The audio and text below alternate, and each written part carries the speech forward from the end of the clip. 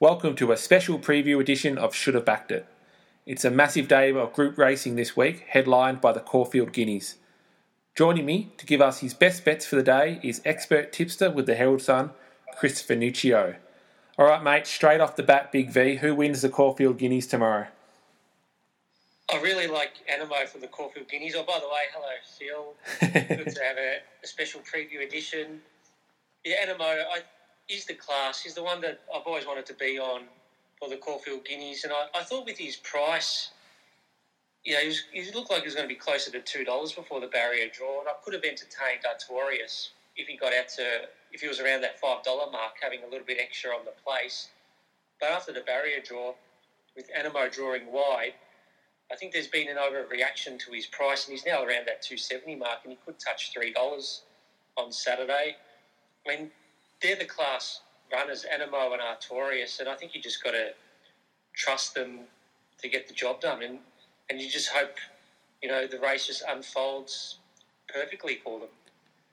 Yeah, well, we've seen a lot of race in twos not become that, but this one does genuinely look like a race in two, and I actually think the barrier for Anamoe is better than Artorias' barrier. Just their racing patterns and where they'll settle. I think I'd rather be in Anamoe's barrier. Yeah, I don't think Artorias has that gate speed to utilise barrier 2, so he could get shuffled back. And even though, these are fast horses, you can't jump over them if you've got roadblocks in front of you. So that's the issue facing Artorias. The same thing could happen to Anamoe if they get too far back. So I hope Damien Oliver, jumps, tries to find a spot, somewhere midfield, even if he's 3 wide with cover. A couple of years ago, I was on Royal Symphony, and he just got too far back. And when he was about to make his move, the gap closed on him. And if you're closer in the run, that's the difference between avoiding that roadblock and being in front of it before it happens. So that's the challenge for Damien Oliver. And you just got to trust that they try to go forward and find a spot. Yep, I'm also on Anamoe, big fan of the horse, been on it for quite a while now, so no reason to jump off, hoping to get around that $3 mark, Big V, on the day. But we'll move straight away to the other big Group 1 there at Caulfield, and I must admit there are a few big Group 1s, but the other one that we're going to look at is the Toorak Handicap. Who are on there, mate? I'm tipping on Thunderstruck on top, but he looks... He's rock bottom mobbed after his first up run. Everyone saw what happened to him first up in the Sarupa Clark, and his price is a little bit tight, but he's got a bit of the X factor, and he looks like he's an improving galloper. But I might have something on Superstorm at the odds. I think coming back from the Underwood, where he had a tough run against Zaki, even in the 5-horse field, he was 3 wide, and it was a tough run for him.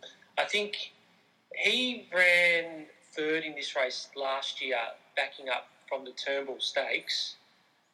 That was 2,000 to 16. This time he goes 1,800 to 16 with the extra gap in between.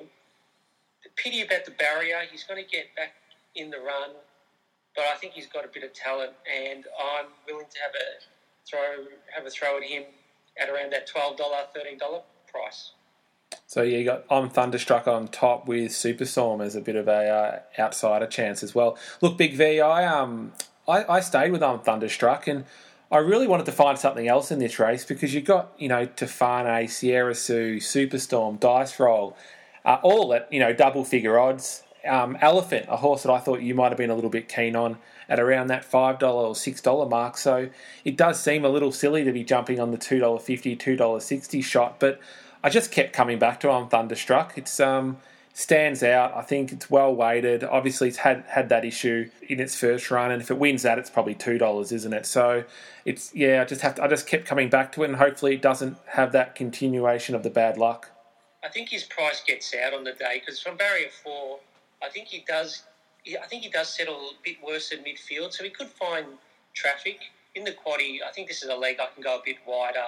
Elephant is a winning chance. Even other horses like Dice Roll and Sierra Sue out of that Sarupa Clark. But I thought on that day they had the conditions to suit, where later in the day with a bit of rain, Caulfield can suit horses that are a little bit wider, and Dice Roll and Sierra Sue did get those perfect spots in the run. Tafani, I'm still weighing up whether to add her. I think she's a bit of a risk still at 1,600, and she's got the top weight. So I'm still tossing up whether I should throw her in the quaddie as well. Yeah, fair enough, Big V. Now, Big V, there your two bets for the, or two top tips, I suppose, for the Caulfield Guineas and the Toorak. So what are your best bets of the entire card, and perhaps even if you did have something in Sydney as well, mate?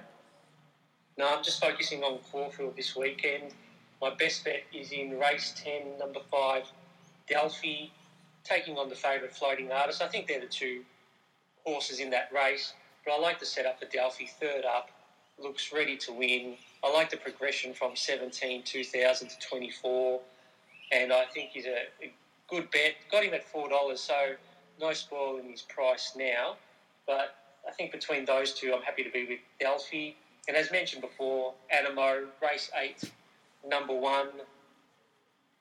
Hopefully he can touch $3 because I think he's very tempting. I think he's the best horse in that race. If he draws a gate, he probably wins by 4 lengths. So even if he does have to make up a bit of ground, I just think he's got lengths on this field. The form in Melbourne hasn't been strong for the 3-year-olds. And my value bet is Superstorm in the Toorak, race 9, number 2. Yeah, as for mentioned, and yeah, just on our roughies for listeners, we're looking for horses that are better than double figure odds there.